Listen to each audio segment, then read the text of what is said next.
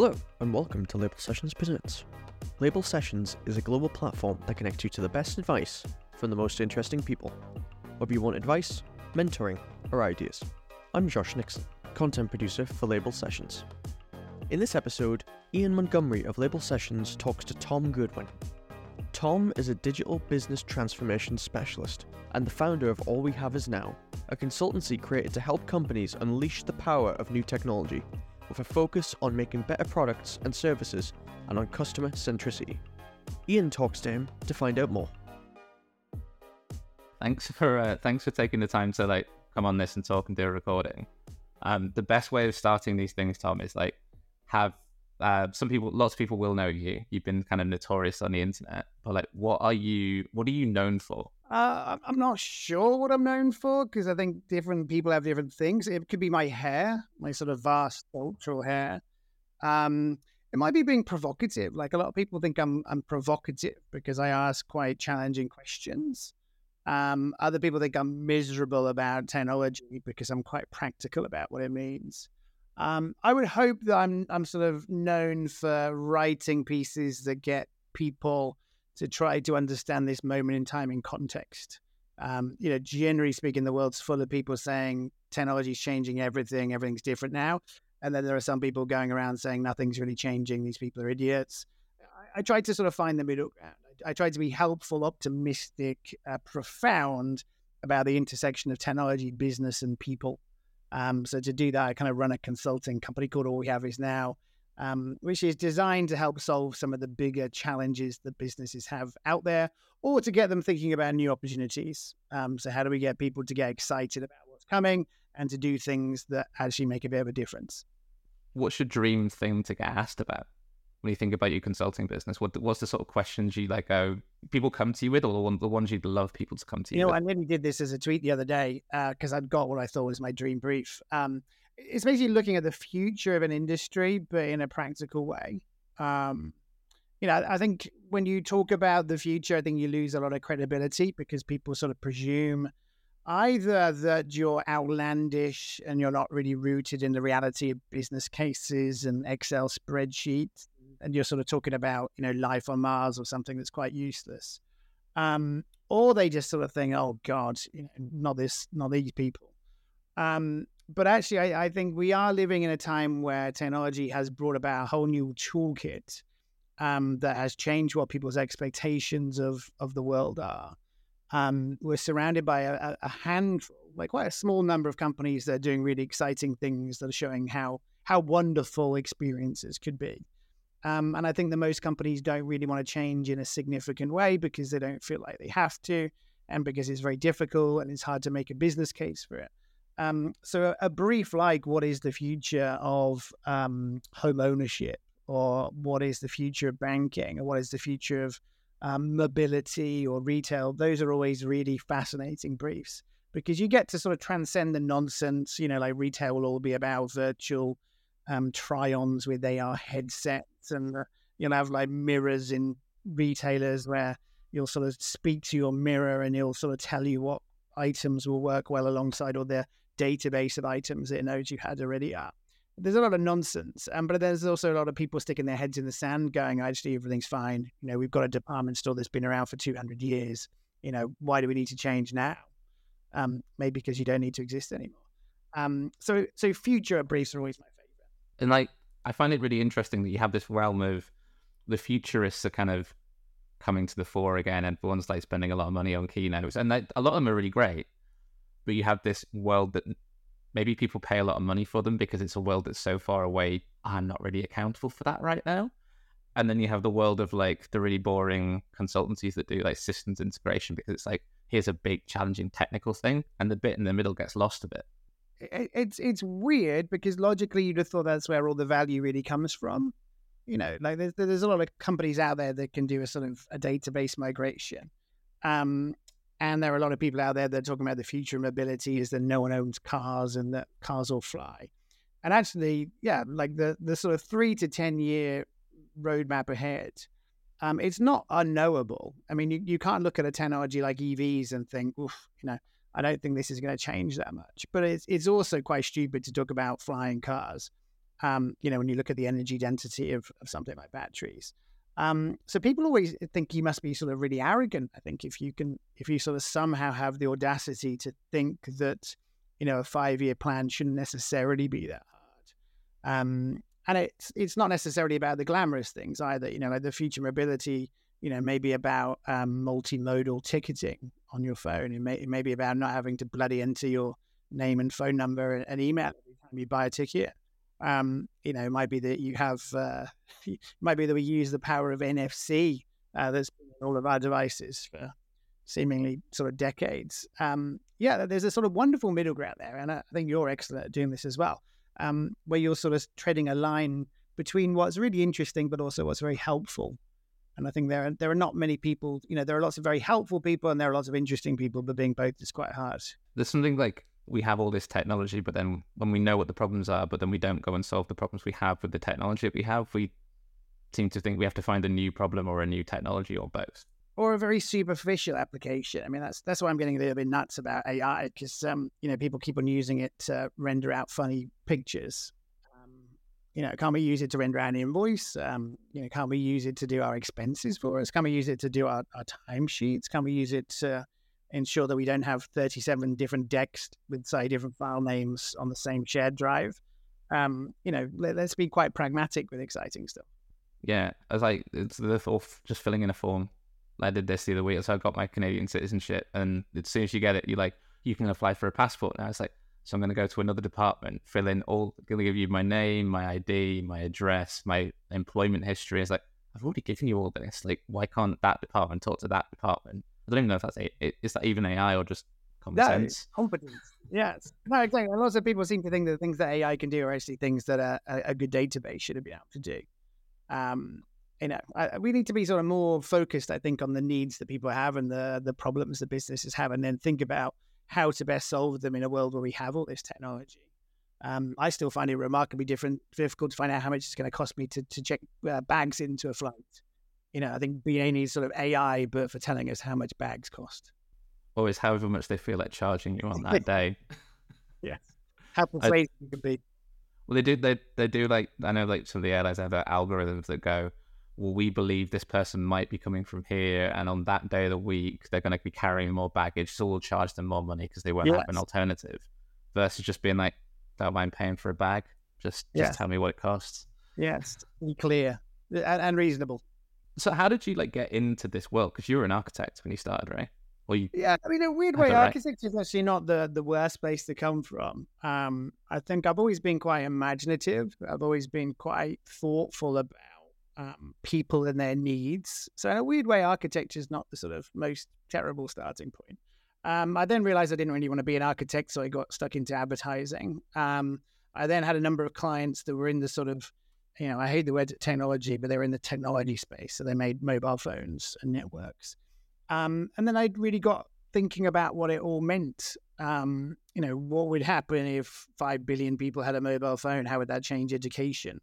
What would happen if you could video everything? How would that change the way that people would live their lives? Would we just go around videoing everything? And this was all sort of like the sort of mid-2000s, I guess. And I was always quite interested in the future, actually. I went back to my parents' house in deepest, darkest Oxfordshire the other day, and I saw that I've got the Usborne Book of the Future.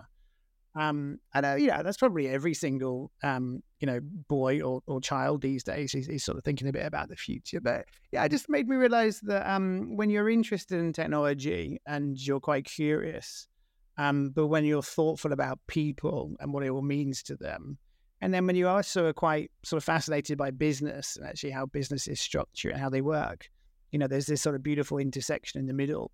And I don't think that many people are good at that stuff, actually. I don't try to sort of sound arrogant, but I think there are lots of business people that are just not that good at understanding people.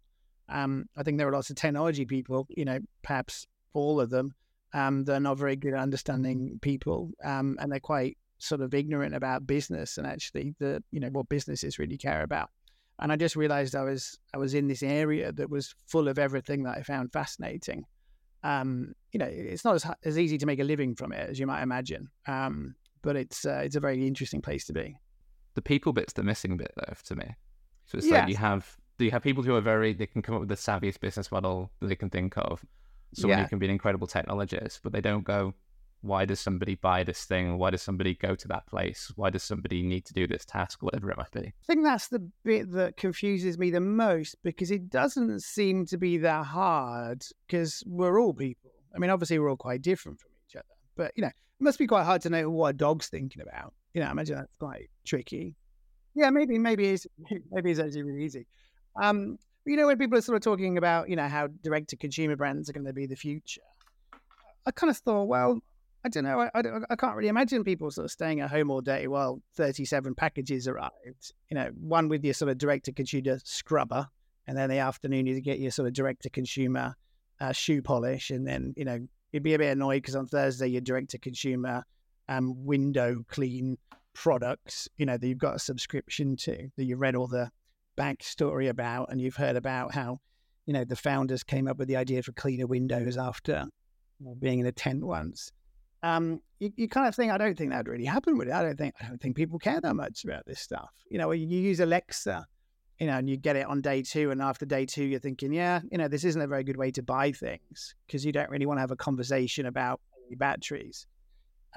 It doesn't seem that hard to understand people quite well. Obviously to understand them brilliantly, and to understand the weirdness and the sort of the quirks of human life are extraordinary and impossible. But to have a general sense, are that many people going to buy an exercise bike for $2,000 that you need to spend £50 a month on? I don't think so. That's not rocket science.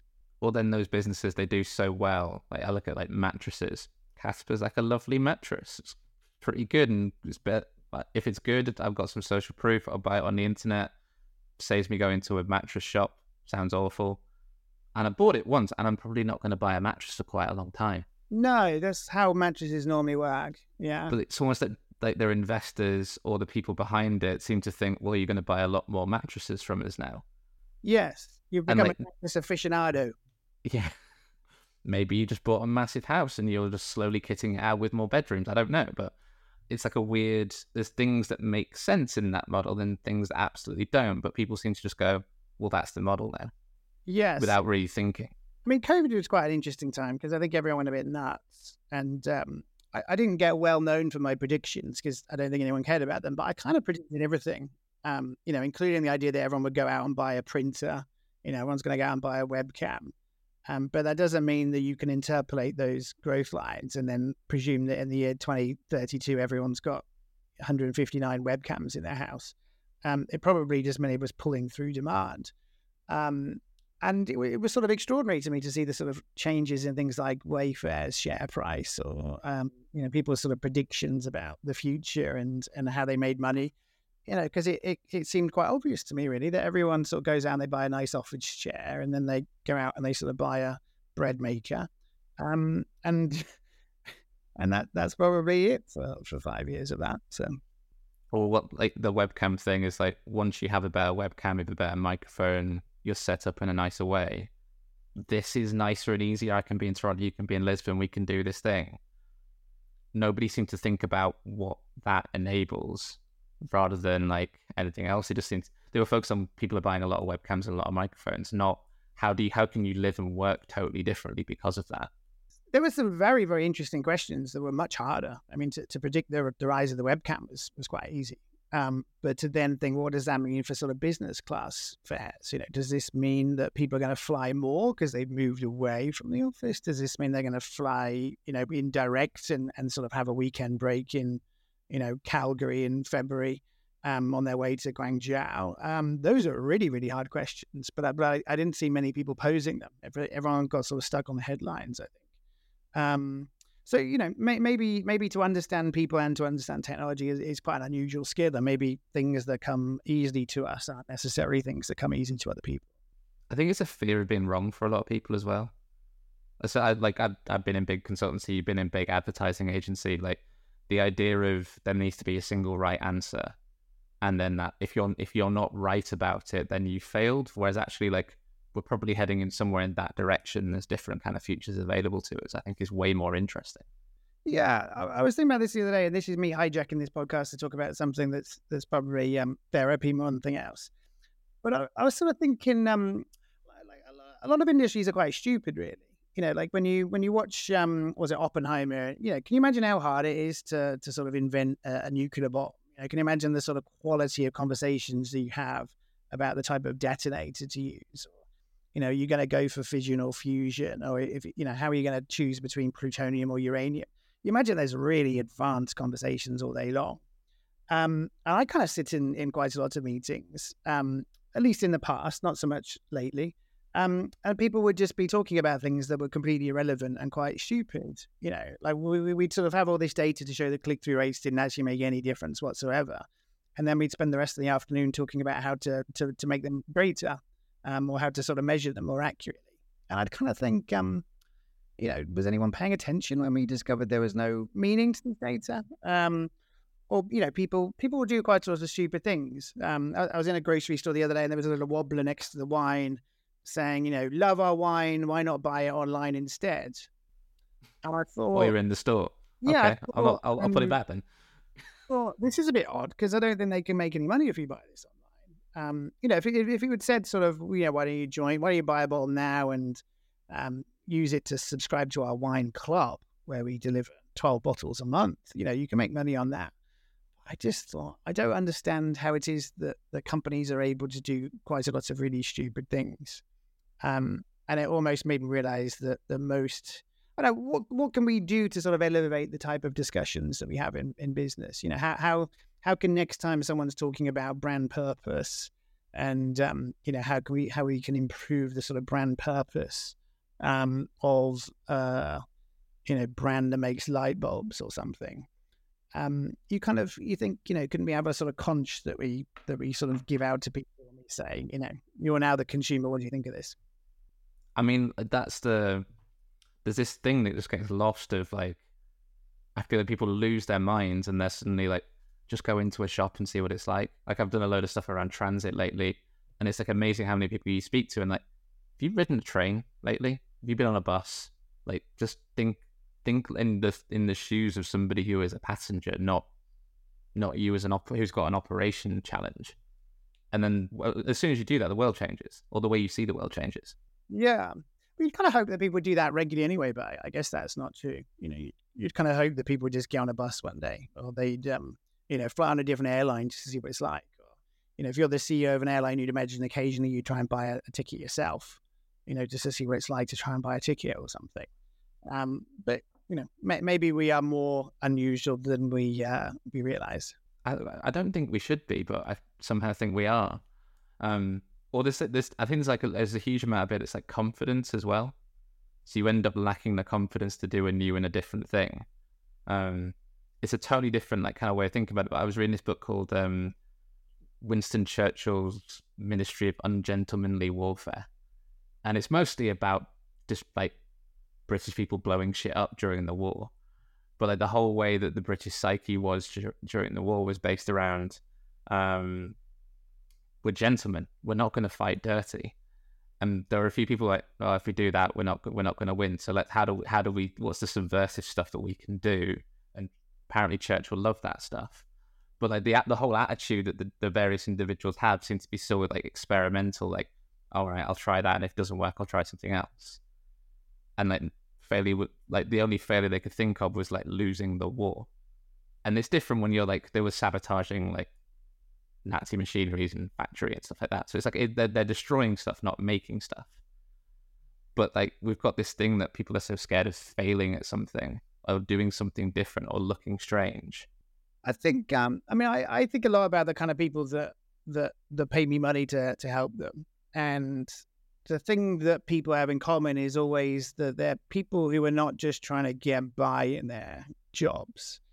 And I think this is where I realized that my skills of empathy are somewhat lacking, because I can't really imagine what it's like to be in a company and to sort of get through the day and to sort of hope that the annual sort of performance review works out okay. And then to sort of start thinking about what that means for your pension in 5 years' time. I am quite unusual. I've been quite sort of brave, and I've been fired a few times, and I can't really imagine what it must be like to sort of feel like you should hold your tongue because it's not good for your career. And I think what people who work with me have in common is they're always people that they consider a good day to be something where they made something change a little bit, or where they are in a process of improving something, or they're learning something, and they realize that they're not really doing their job that well if they just sort of survive. And I think that raises interesting questions about what people's motivations are to be in their role, and what a good day of work looks like, and how can we get people to be a bit more comfortable taking risks, and how can we sort of change cultures so that it becomes quite normal to have opinions in meetings, to have debates in meetings, to make decisions in meetings. I kind of worry, and I don't think the working from home era really helped here. A lot of people are just sort of hiding most of the time, and that doesn't make them lazy, that doesn't make them bad people. But you do, I don't know, I almost feel like I've got a sort of moral imperative to try and sort of move things along a bit more somehow. What kind of advice do you tend to find yourself giving to those people? Normally the people I work with, I don't need to give them that much advice because they're already sort of demonstrating behaviors that are quite helpful. When I am invited into a sort of broader group of people, it's to realize that intentions matter. Like if you're failing because you're trying to learn and do different things, then your intentions are good. If you're sort of failing because you're making reckless decisions because you can be bothered to read stuff, then it's sort of quote unquote bad.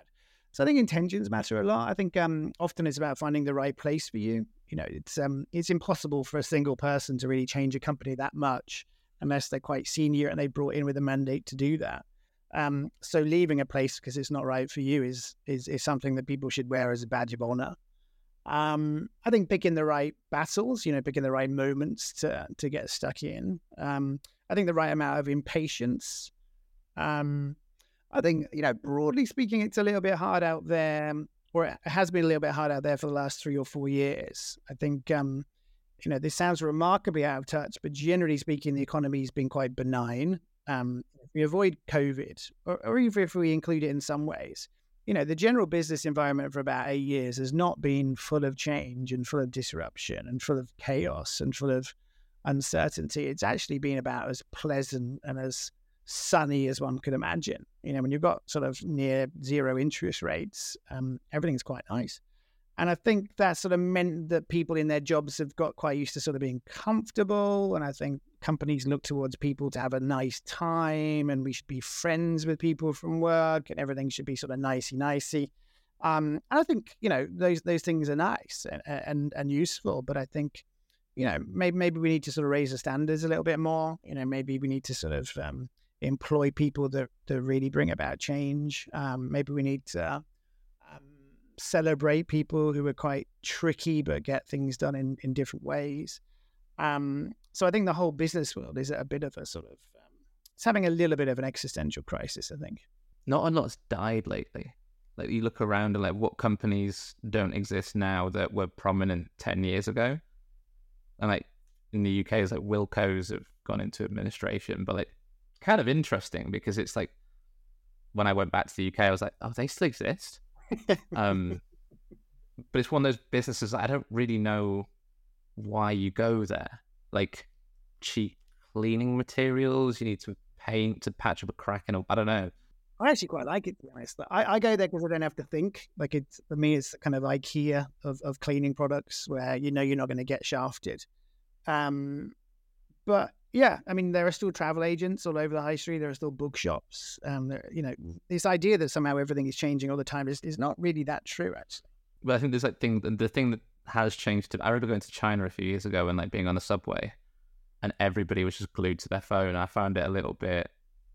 It was this is 2019, so we still had nice iPhones and stuff, but everyone was glued to their phone. People were shopping on their phone.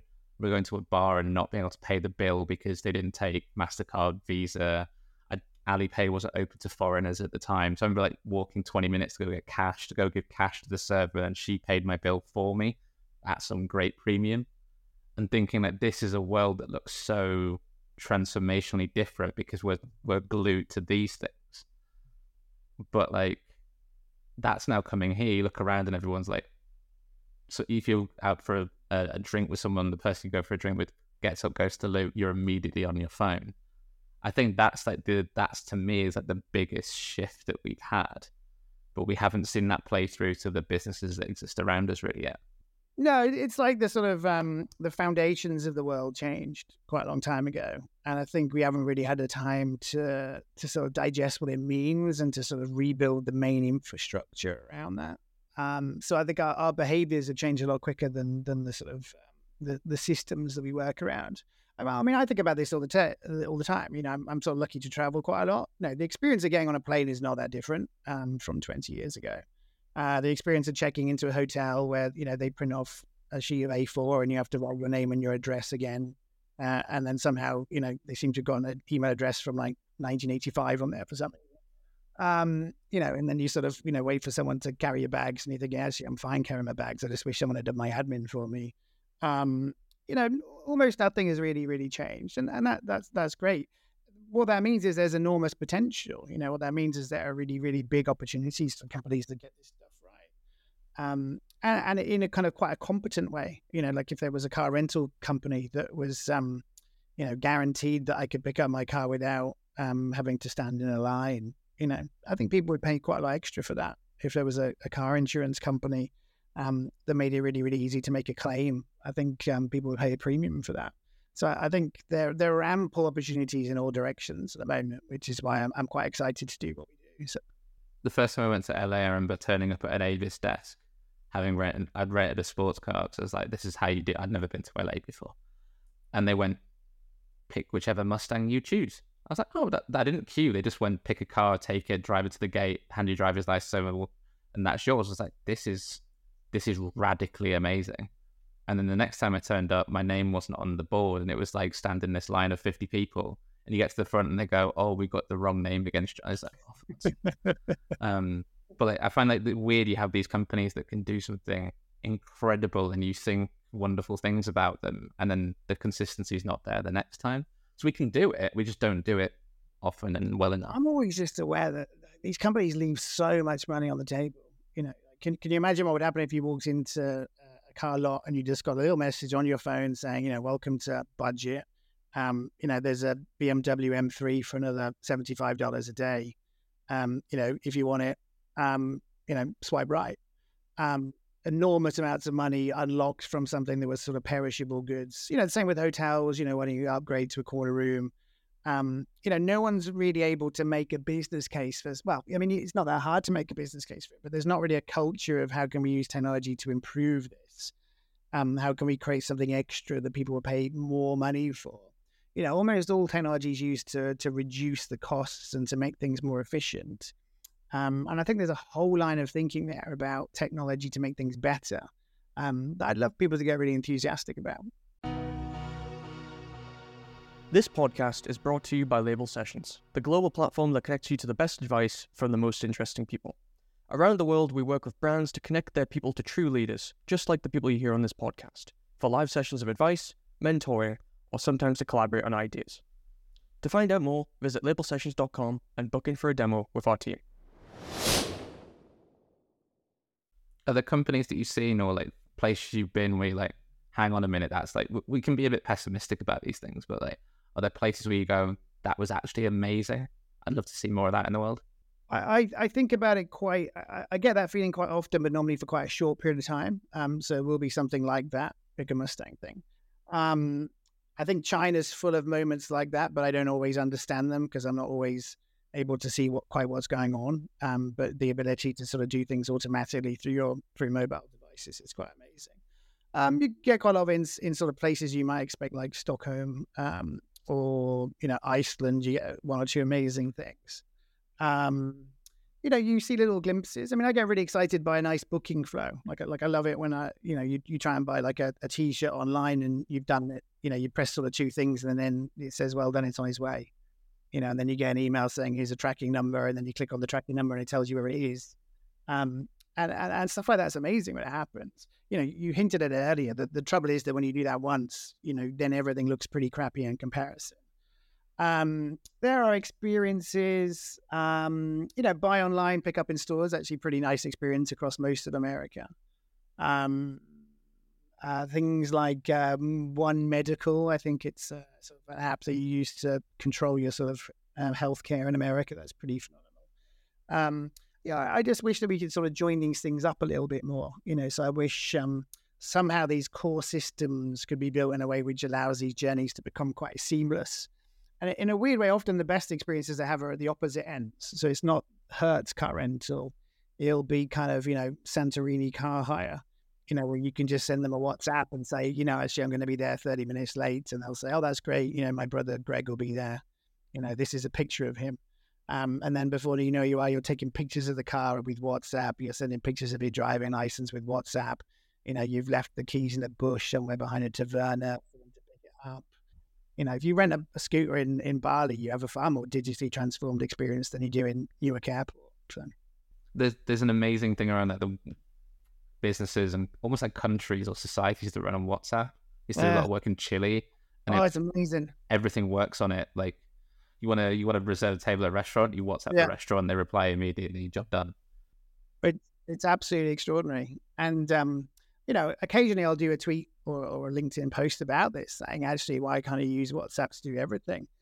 And everyone's very quick to come up with reasons why. I always think, why can't I just WhatsApp my hotel and say, are you sure someone's going to be at the desk at 3:00 in the morning? Or, is there any way I can get like a package delivered? Or, just sort of fairly standard questions. And then instead you think, actually, if I can't do this, you're either going to send an email to reservations@hyatt.com and it's never going to come back to you.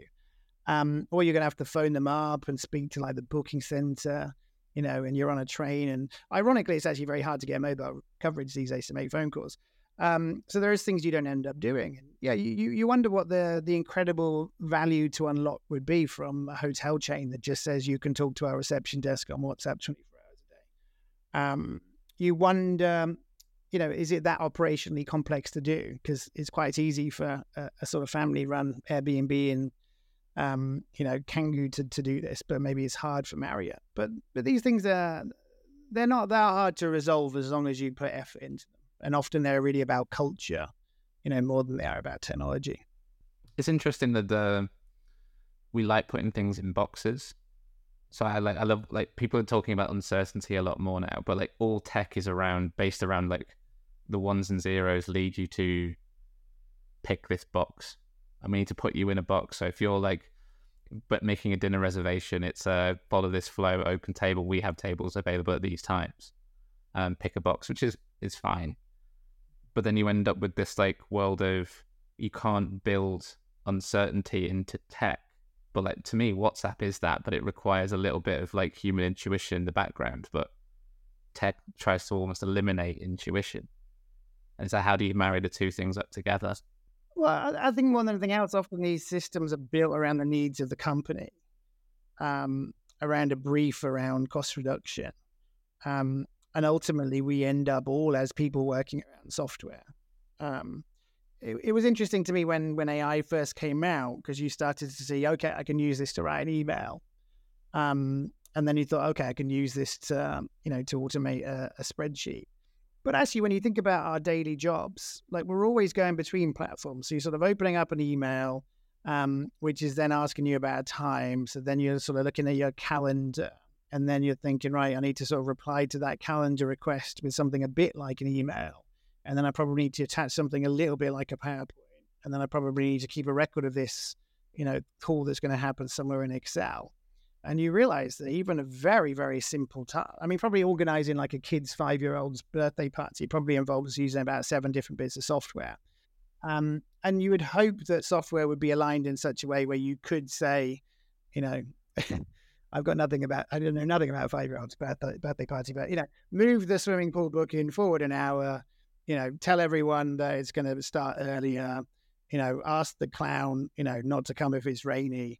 You'd imagine there'd be a simple structure which you could then sort of spider out across all this technology, but you realize it doesn't work like that. You realize the AI could do one of those things, and then you could probably have a bit of an AI that then spoke to the other AIs, and then you could have 9 different AIs all doing each of those tasks. And then you realize it probably wouldn't work because they'd spell your name wrong. And yes, you realize, my favorite question is to ask what systems or companies would look like if you set them up today. And I certainly don't think we'd be working around Slack or email. or Word or Excel, we would just have this sort of journey, this sort of flow that would encapsulate all of these different techniques in one place. It would actually probably look remarkably like WhatsApp, to be honest. We found that when we use like a tool called Firefly. So if you put that in a meeting, transcribes your meeting, gives you an AI generated, like, here's the summary, here's what the next steps were. But then if you have that in a company, it takes away the uncertainty that people have of, oh, what's going on with this sales system that we're developing in this new country. Rather than having to jump around and ask people, or someone sends you a document over email, you just search it and you can be like, oh, Dave said this, Sarah said that, here's what they're doing next. Great. I feel good about that now. I can move on and not worry about it. Or I can now follow up and be like, hey, there's a thing where I've got a contingency that this is going to impact. Can we like nip this in the bud before it turns into something else? But like the whole way we design work is like, there's so many more documents now. Or like Slack was like, we're going to eradicate email. And you're like, yeah, you eradicate. Well, you didn't eradicate email. The email still exists. And you have 1,000 Slack messages. Yes. That's interesting, but hard. I'm fascinated. I'm being quite annoying today, actually. I'm fascinated by, to what extent is this just we've got too many people on things? Like I kind of, I wonder if we aren't automatically sort of speccing every single team with about 50 times more people than are needed. And actually just having slightly more informal ways of work and slightly fewer, better people. Perhaps working a little bit harder, actually. But then having lots of technology to help them be really good at their jobs. Because I feel like almost 99% of software is actually trying to make it workable that you've got, 27 people on the team, 5 of whom are kind of already checked out. And everyone needs to be sort of informed and everyone needs to sort of feel like they're part of the process. And it almost makes it really hard to do really good work, actually. We were sort of touching on this earlier about fear and, why things are the way they are. I think at the moment there's quite a lot of people in a meeting. You feel like you can't be that unconventional. You can't say, maybe we shouldn't do this whole thing because it's a waste of time. Like you feel a bit vulnerable if you say anything particularly interesting in those situations. Or you're like worried that the rest gang up on you at that point and you're the pariah or whatever it might be. I think most like I think there's you look at like UK banking after the credit crisis, like Lloyds Bank. I think all of them went from make up the numbers, but they're roughly in the ballpark of I think Lloyds had 100,000 employees, and then a few years later they had like 65,000, but the size of the bank hadn't really changed. And I think the same happened with the other ones because they were like that role shouldn't exist, that role shouldn't. And a lot of those people who left like contributed to the fintech boom. Either they were like talented middle managers who were like, I've got a better idea for how to do international payments, I'm going to go set up something different. Or there were senior leaders who went and created like net new challenger banks. Like, I don't think Starling or Monzo would have happened without having had the people behind them get kicked out of other banks. But then you look at like Canada and it's like they're adding more and more people and you kind of look around and like, I don't know what you do. And you're a perfectly smart, intelligent person, but like, what do you do? And maybe they don't need to be let go, but maybe they just need to do something different. Or that you'll call a call center and you get like we're experiencing an unexpected high volume of calls. It's like, have you ever not been? But it's there's all these great people in the world and they're like, that maybe they're just doing the wrong jobs, not that we have too many of them. I think that's a huge thing to explore. I'm always aware that there are a lot of really great people that work in big companies, actually, and often they're very frustrated because they're not really given the freedom they'd like to be brilliant. So what happened if, Lloyds had made Monzo, but under the sort of structure and under the frameworks and under the protection of Lloyds? And maybe that's just not possible. Maybe the people who work in those entities would never be given that freedom. Maybe regulation would be a huge thing. Maybe you won't be able to attract the other people that you need if you're giving out 7-year-old sort of IBM laptops and people want something a bit more snazzy. But it's an interesting experiment, isn't it? Like I always think that the future in theory should be dominated by big companies that have set up units to take on the mantle of what that future entity should be. A bit like Saturn from GM or a bit like GIFCAF from Telefonica. There aren't that many examples of it, but that always seems to me logically the best way for everyone to thrive. The people in these places as well as the companies themselves. I feel like Marriott do that quite well with their plethora of hotel brands. Like you look at like, is Moxie a Marriott thing? I think it is. But like I've been to one of those and it was great, and I've been to one of those and it was fine. But probably the location made the impact. But it didn't feel like a Marriott. It felt kind of cool. There's a lot of good thinking in these places, actually. One of the many things that I always want to do, but I'll never get around to doing. But I would love to do a kind of unlikely innovation deck, because the world is full of, oh, look at this thing that Uber's done. Look at this amazing playlist automatic job that Spotify have done. There aren't that many people looking at Argos saying, actually Argos is very amazing. There aren't that many people looking at, car companies that have just got like a really nicely designed prototype car that actually really should be celebrated. There aren't people looking at companies that have got really interesting business cases.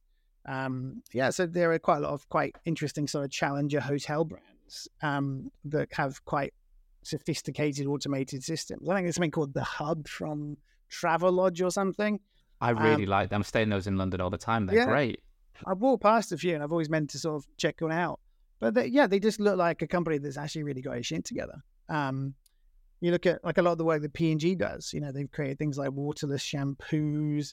They've created sort of whole new product categories like ironing water. Like actually, Nescafe and Nespresso, multi-billion-dollar business of incredible profit margin and incredible incremental revenue. And, people are much more quick to celebrate a WeWork than a Nespresso. And it's really wrong, actually. It's weird when you see an Nespresso store in Italy. That's when you know they're doing something right. Oh, The Premier Inn Hub thing's like fascinating. They've basically taken a Japanese pod hotel and put it in London. So you see, like free coffee, you've got good Wi-Fi, comfy bed, decent shower, but like the room, you don't want to spend any time in the room, but you don't. You're in London, you don't need to. And it's great. But like, it's a totally unsexy thing that nobody would celebrate. Nobody wants to go, where are you staying tonight? Oh, I'm at the Premier Inn Hub. It's like the other one I really love in the UK is Greggs, partly because I'm from the north and I like a sausage roll, but like that brand has just done amazingly well because they there's this sort of, they make decent enough coffee, decent enough food, and then what their principle is that we don't want to maximize the amount of profit we can make from every meal or every like order that we serve. We want the guy who drives the van, or we want the lady who works in an office. We don't want them to come here once a week. We want them to come here every day. It's totally unhealthy. Like the impact on the NHS will be felt later, but like it's an incredibly successful business by trying to not maximize everything, and you end up creating something bigger and better. Like I think that stuff's like hugely under-celebrated. I think the confidence to say no to things is quite a big thing. I'm quite a big fan of McDonald's, mostly because I just know it's going to take very little time. And I use their digital screens quite a lot. I hate saying digital screens. It sort of sounds old. I use their cyber kiosk. And like now it takes like about 3 times longer because you have to sort of say, I'm not going to be part of the loyalty card. And you have to sort of add things to a basket. You're thinking, it's not really a basket, is it? I'm just trying to buy a burger. And you have all these sort of steps you have to go through, including telling the screen lots of things that it should already know, And, it's not going to change the world taking out a few steps. And it's not like I get in a fit of rage and I decide to leave my Big Mac behind. But for a company that's done integration of technology in an absolutely phenomenal way, I kind of look at that and I think, why do you even need a loyalty card? Like, someone do the maths on a loyalty card for McDonald's. And I'm sure they can find that the cohort of people that belong to the loyalty card spend more money. But that all that's happened is you've sort of ratified your audience, which is to take people that already spend more money and to put them through a program that costs you a lot of money to run. So I'm sort of fascinated by companies that don't track their stock. I'm fascinated by companies that don't have loyalty cards. I'm fascinated by companies that just have like well-trained staff that they treat quite well. And quite a simple sort of product proposition that they can deliver against really well, and really strong operations that mean that, they get stuff on time. So I have this sort of weird thing where I think people probably get quite confused by me, because one minute I'm saying that you should get like a message on your app when you pick up a car to upgrade, and the next minute I'm saying Greg's is great. But I think every company needs to know what they're about, and they need to know how important innovation is. They need to know what their sort of direction is. They need to know, to what extent you're about technology versus people. And it's really nice to see companies in different ways winning. Pound Stores are another good example. Right, like I use Ryanair a lot, where like the way they built their thing is all about operational efficiency, and operational efficiency is low fares. Also, originally it was like shitty customer service, whereas now it's fine. It's not bad. It's better than BA.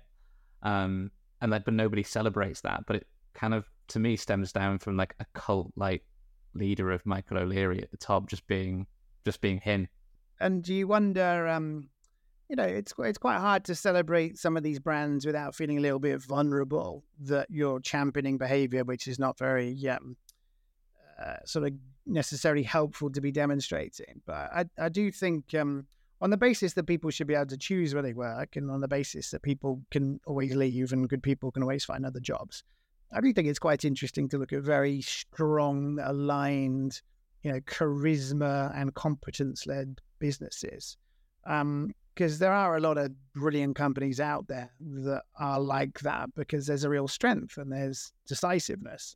I personally would never want to work at Amazon, but you can see how well, how extraordinary as a logistics company Amazon is. I think they're a pretty bad retailer, but as a logistical company, they're incredible. Well, the fact I can just go buy something, know it's going to turn up tomorrow, amazing. Finding that thing if I didn't know I wanted it, horrible. But, impossible. Yeah. I don't want to make this go too long, but we try and keep these things not too long. But I always make my episodes always seem to go longer than the other guys. I'll ask you some sort of quicker questions, but like, where do you go to feed your brain? Everywhere. Like, the world is fascinating. The toilets in the cinema are interesting all days.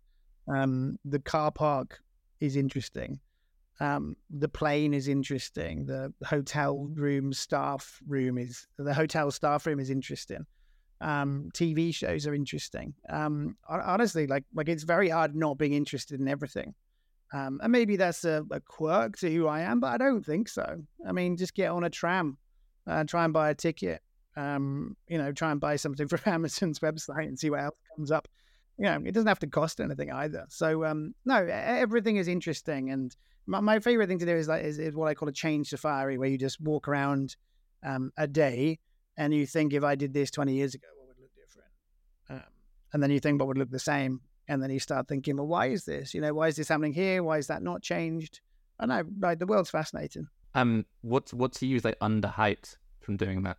I mean, the obvious answer is sort of basic competence, and by that I mean sort of mainly things like databases that can remember how you spell your name, databases that talk to each other. I still think QR codes have an awful lot of potential. I think it would be sensible to imagine a world where you could buy from any single advert, just by hovering over a QR code. And then you think what that actually means for adverts, where you could start placing adverts in places where people might want to buy things from. So probably those would be the two. I think there's enormous potential for something a bit like an everything app. I think it'll be interesting to see if it's possible for people to sort of make something built around journeys. So why isn't there sort of one app? Maybe it's the camera that's the sort of lead feature, where you go into this place and you can do a lot of stuff from that one place. But broadly speaking, most of the technology from the 2000s has still not really been integrated that well. It's still surprisingly hard to get customer service over email. It's still surprisingly hard to spend more money by using Bluetooth, things like that. I really like this. I think it was you did a post around the everything app, but if you started from the camera, the bank, the social media network, you end up with different everything apps. Yeah. I don't think people think in that way. So that was to me, that was really insightful. Yeah, I wrote that ages ago, and then I reposted it again recently. And I was kind of annoyed because when I wrote it in the first place, I thought it was going to be quite well loved by people, and no one cared about it at all. But Elon hasn't been in touch. He's always trying to get hold of me. Crazy guy. No, I think how does all this stuff come together in a way? and what permission do people have? Like, banking is very interesting because, if we wanted the role of a bank to be bigger, what do they have permission to do? What trust do they have? I'd quite like my bank to know everything I own. And then if a warranty is running out, they could sort of tell me that my TV's out of warranty. I probably wouldn't buy an extended warranty, but some people would. I don't think people would feel that was an unhelpful thing to tell people. I'd quite like my sort of bank to sort of know what clothes I've got, and then maybe it could sort of suggest stores I might like based on things I bought. If you imagine how much metadata there could be within a receipt, imagine the SKU had all this metadata inside it. When were you buying it? What does the instruction manual look like? What products go alongside that? There's huge potential in the sort of rudimentary data that even PLUs have. So. Or even like, where might you want to go this weekend? Here's some activities for you, like whatever it might be. We've had like actually finding like that sort of stuff has got weird in the internet. Yes. Well, what would an ad look like in a calendar? Like if I've just booked a sort of flight to Marrakesh, like I have, I wouldn't be that offended if someone started showing me events that I could do on Thursday night in Marrakesh. It wouldn't be that intrusive if someone says, it looks like it's going to be really bloody hot. You haven't booked an Airbnb yet. Make sure you get one with air conditioning. Here are 3 to choose from. How can advertising be helpful to us? I think it's quite an interesting question. That's a really interesting one too. And then lastly, how weird are you? I don't think I am weird, which I think probably means I'm really weird. It always seems like quite a logical brain that I have, and it always seems quite sort of expected that you'd sort of think about your customers. I remember when I worked in advertising, I'd work a lot on Nivea brands, and I would just sort of, if I was going to go and see my parents, I'd sort of get the train and have a look around Boots in Banbury and sort of see the Nivea products back there. And I wasn't sort of working. It just sort of seemed like it would be normal to sort of care about this stuff. It'd be normal to sort of watch ads and sort of see other ads in your category. And I feel a little bit like maybe I'm completely abnormal and weird because many people do this sort of stuff. To your point around like that person at an airline who doesn't fly on another airline, totally that. Like people don't go and what could somebody buy instead of my thing? I think thinking like that shouldn't be weird, but it is weird. Yeah. So maybe you're weird. Or even like if you sell, if you're a bank, it doesn't seem like it'd be that weird to go into a cafe and think, what about this cafe is a nice place to be? How should that affect our store design? If you're in a bank and you buy something from an airline and you get an email saying this and that, that doesn't seem like a bad thing to learn from, when it comes to the onboarding process. I think we shouldn't just be looking at competitor activity. We should be looking at kind of stimulating activity.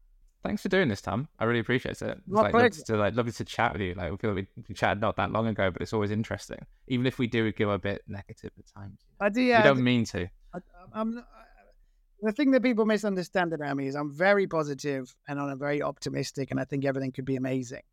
And what happens is I just get a little bit frustrated by lots of things that happen on a frequent basis where you think, a bit like we're facing unexpected call volume today. It's like, no, you're not. Like we've now had this for 9 years.